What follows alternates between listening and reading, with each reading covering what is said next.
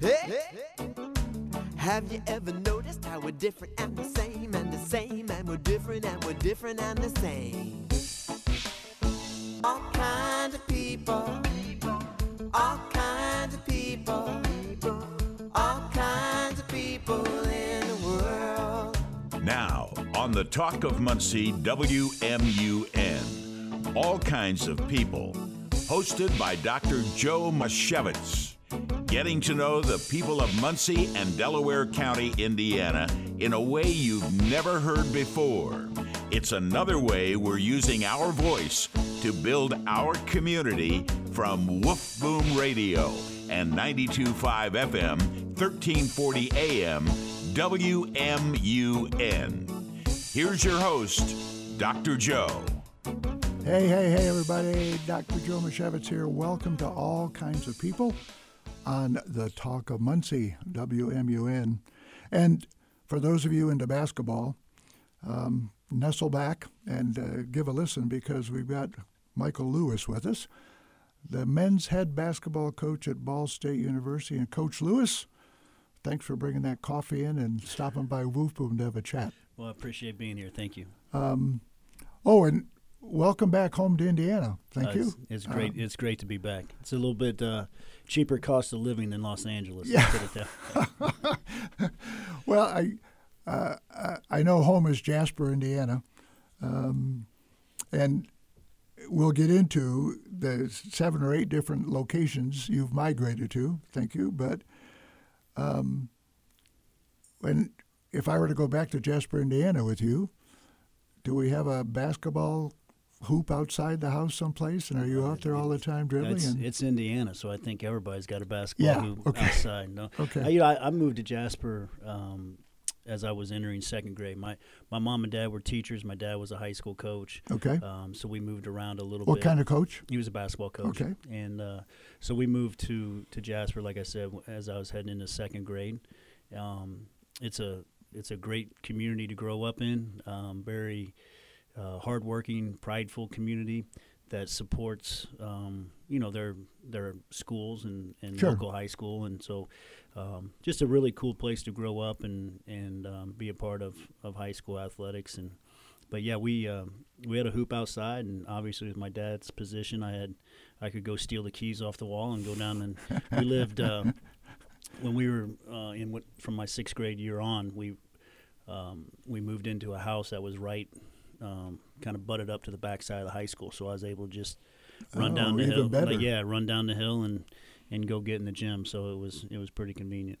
Was basketball pretty much always the focus? Were there any other side activities? Yeah, I think video games weren't around. They were coming in. Good point. When Very I good was, point. Thank I think you. my first video game system was like 4th or 5th grade. So it was just the basic. We Nintendo. didn't have esports. No, back then, we didn't have thank any you. of that. Just basic Nintendo A/B buttons. It's too complicated now. So, but you kind of go outside and play in the neighborhood, and whatever sport was in season is kind of what you did. But I played Little League. I played obviously basketball. I played some tennis when I was younger. Tried to stay as active as I possibly could. And then quite a career at IU, thank you, playing under the coaching of Bob Knight. 4 seasons solid, a lot of recognition during those 4 seasons. Can you find yourself sitting back thinking about what some of those moments were like? Well, I don't spend a ton of time like reflecting on different things. I think you kind of go through things. I respect that very much, but and you try to you kind of learn from your experiences. You were the team captain there. Yeah, you picked up a lot of honors and awards, but yeah, it was an unbelievable experience. I think growing up in Jasper, I was an hour and a half from Bloomington. Okay, and I think at that time, with the success that IU was having and who Coach Knight was.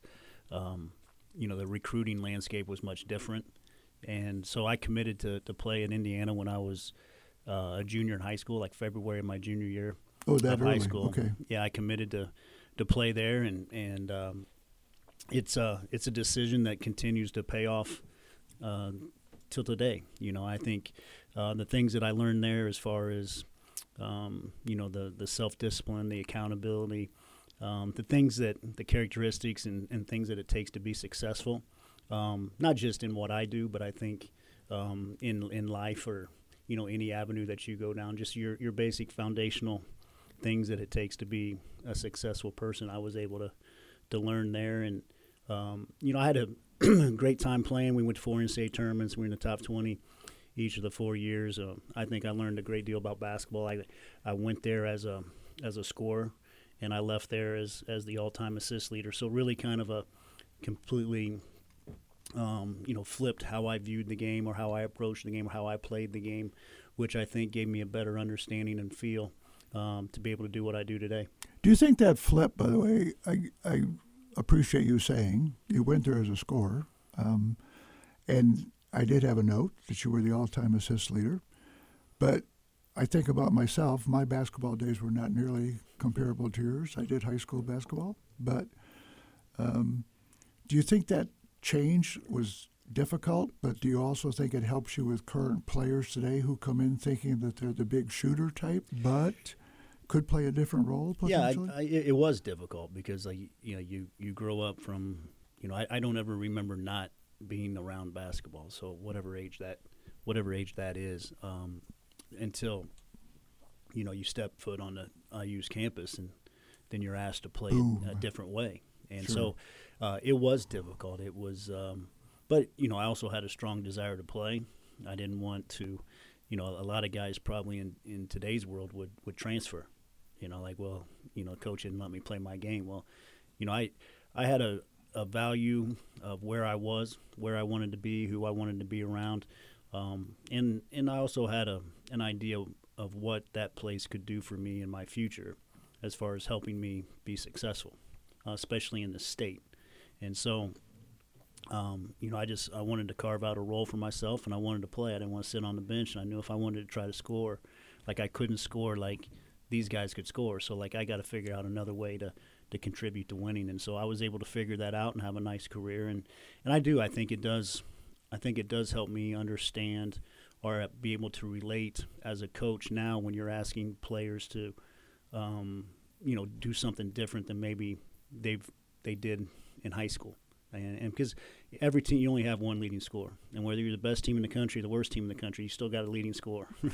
Right? So even the bad teams have leading scorers. That's a very good perspective. And so, it's one of those deals that, I can share some personal stories and whether it was difficult things I went through or then the successes that I was able to experience, I can relate those to the guys that I get to coach today. Do you think the guys today tune into some of that historical perspective? No, I don't think. When I was in high school, I would go home from school and you turned on TV and watched games. I was watching games all the time. Now with the phones, everybody's just watching highlights on the phones. They very rarely sit down and watch a complete game. So they're just getting the highlight package, off their phones. And so I don't know if they completely understand that. Now, as you develop relationships with kids and you share stories, I think they understand that. And I think kids can grasp that. But they also, there's so many more people that have their hands and able to communicate with these young people than there was when I was growing up. So you're constantly, not only are they getting your message, but they're getting the message of a lot of other people that really aren't involved in basketball. Yeah, maybe taking their mind away from Correct. it once in a while, or at least giving them a different focus that isn't quite in line with what the whole coaching focus is. That's got to be a challenge moving forward with that too. And showing up for a game, you pretty confident when you walk in the locker room of who's going to be ready and who's not going to be ready? Day to day. Day to day. That's the beauty of this job. You deal with 18 to 22-year-olds. It's a day-to-day thing. We're talking with Michael Lewis, everybody, the head men's basketball coach at Ball State University. And when we come back from the break, I want to have a little chat with Coach Lewis about some of those things related to are the players really ready? and see where he takes all that as he walks the sidelines during some of those games and makes some decisions. Stay with us as we continue talking with Coach Lewis on WMUN, the Talk of Muncie.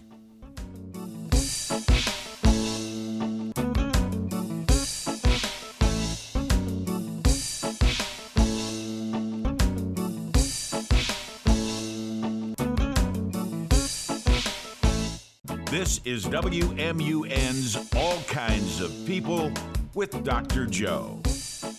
Hey, everybody. Welcome back to All Kinds of People on WMUN. And I hope you were with us for the first half with Coach Michael Lewis, the men's head basketball coach at Ball State. Coach, I'm curious about the life of a coach. You started off at Texas Tech as a graduate assistant. And I may be a little off, but then Stephen F. Austin, then Eastern Illinois, then Butler, then Nebraska, then UCLA, where it was not expensive to live at all, as you mentioned earlier. Thank you. And then all of a sudden, turn the tables and head back to Indiana, to Ball State. What's it really like? And maybe without family at the start, but what's it really like going through those transitions, and what do you learn at all those various different places, assimilating all that information from other head coaches? Yeah, transition I don't think is ever easy. I think it's I think it helps you grow, and to kind of get outside your comfort zone. That's how you can really kind of grow and expand your boundaries, so to speak. But it's probably a better question, Joe, for my wife, because she's got to navigate the day-to-day. Nicole has to juggle the day-to-day. I take a job. I go to wherever the school is, and I begin working, and she's got to coordinate the move, and I obviously have been on site, so I've kind of found our house. Sure. In every move, but she's got to coordinate the move and get there and make it a home. And so you bring the for sale sign home. Yeah, and say, okay, that's all it. Like, this is where we're going, and she's got to do everything else. And then when she gets here, she's got to navigate, the day-to-day of living in that, that city. And, sure. And I just go to work and do my thing. So each move is different. We've been in different parts of the country. I think the most drastic move was going to Los Angeles. I think it was an outstanding experience, like for Nicole's from Jasper as well. So you've got two people that kind of grew up in southern Indiana, and now you're in Los Angeles. LA. Yeah, like who would have ever imagined? I don't think either one of us ever imagined living in Los Angeles. And so it was a really, really cool experience. The basketball was unbelievable. I think that the day-to-day of navigating Los Angeles, especially with two kids in school and their activities, is much more difficult than it is here, right? Sure. So, it's an hour everywhere, whether it's five miles down the road or not, it's an hour. So car time, lots of car time. But I think each one of our moves, our kids have, they've been very resilient in each move. They meet people well, they're outgoing. So I think that part has been easy. And I think coming back here to Muncie has been outstanding. My oldest daughter was going into high school. My youngest daughter was going into junior high. So there's never a great time to move, but I think they were both going to be entering new schools in Los Angeles, so they're going to be entering new schools and meeting new people, here. So if there was a time to choose, this move, made sense. But you just kind of learn and grow, and I think they don't understand it now, but I think as they become adults, they're going to understand that them moving around as children will help them, navigate adulthood, so to speak, as far as being able to get outside themselves a little bit and meet people and be a little bit more outgoing and open to new challenges and different things. And so very proud of them, how they've adjusted. And then obviously, my wife, I've moved her at each one of those stops. You have. And she jumps on board and has really allowed me to chase a dream. That's really cool. When you were at these other schools, did you have a sense, or did you bring some of Bob Knight's philosophy with you? Or did you measure some of the other coaches based on some of the Knight philosophies since you had a chance to play with him for 4 years? I think in each one of my stops I've been, very fortunate to be around some unbelievable coaches, but outstanding human beings, really good people that have all empowered me in different ways to do different things at each one of those stops that have prepared me for being the head coach here at Ball State. And so, I think the one thing that I have noticed is I've been around some really successful people, from Coach Knight to Mick Cronin to Brad Stevens, like Chris, all these guys. What their core is about and what they want in their program, all the same. Like from Bob Knight to Brad Stevens, and like you're thinking like two opposite ends of the spectrum from a personality standpoint. Absolutely. But what they want in their programs, exactly the same, because success is success. Okay. And it's the same characteristics, whether you're leading a Fortune 500 company or you're coaching a junior high basketball team, the same characteristics went out every time. Yeah. And to lead to that success, what's it like doing recruiting? What's it like when parents bring their kid to you saying, of course you want him, cool. Yeah. And recruiting has probably changed as much as anything since I entered the business. How so, Coach? Well, I think when I first got in the business, it was about relationships. It was about... you signed in your junior year to go to IU early on. So it's always been, level, like what, high major, mid-major, low major, the things that attracted you to that level where your talent dictates kind of where you can land, and then you choose, from your options at that spot. But it was much more relationship-based. Evaluation was huge when I first got in the business. Getting to know the athlete, getting to know the parents, getting to know the people around them, what they were about, understanding those characteristics that they could bring to your program. And do you start doing this in their junior year? You start really young, even probably sometimes younger than that. And okay. So it's very relationship based, and getting to know those people and attracting them to a school. I think what has changed here in the last 2 years is the relationship pieces is for a majority of the people is kind of gone by the wayside. It's much more transactional, with the name, image, and likeness, with the transfer portal, guys hopping around, constantly searching for what it is that they want, and not about, where they're going, the destination, the type of program they're going to be a part of. It's much more what that program can provide an individual. For them. Yes. And so, that part is different.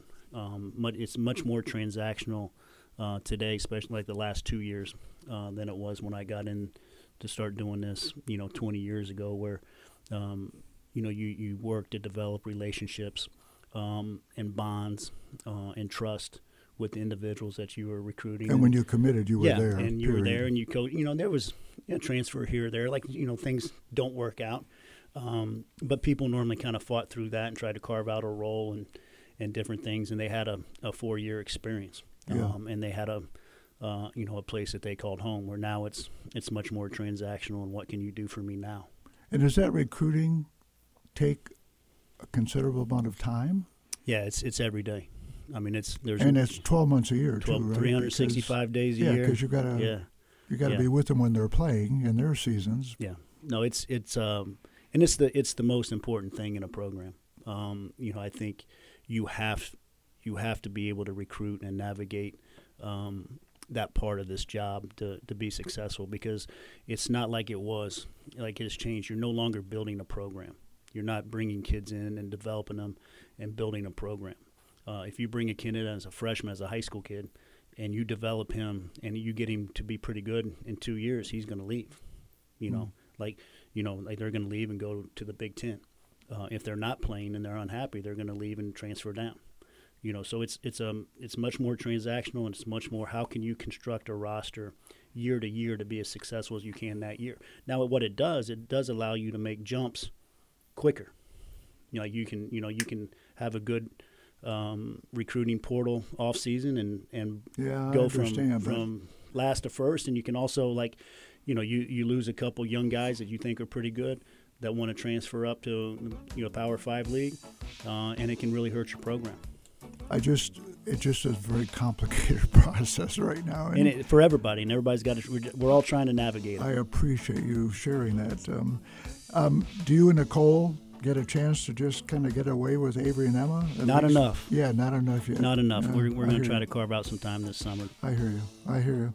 We've been with Michael Lewis, everybody, the head men's basketball coach at Ball State University, and new season coming up this fall, so make sure you're at good old Worthing Arena to cheer Coach Lewis on. And you, like me, will wonder every time he reaches in his pocket and pulls out that little piece of paper if that's his shopping list for after the game or his chores for the weekend. But sometimes that's the answer to the test, and sometimes not. I love when you pull that out, Coach, and you look down at my wife, and I just say, what's on that sheet of paper? Yeah. Hey, everybody. It's been All Kinds of People on the Talk of Muncie, WMUN. Have a good week.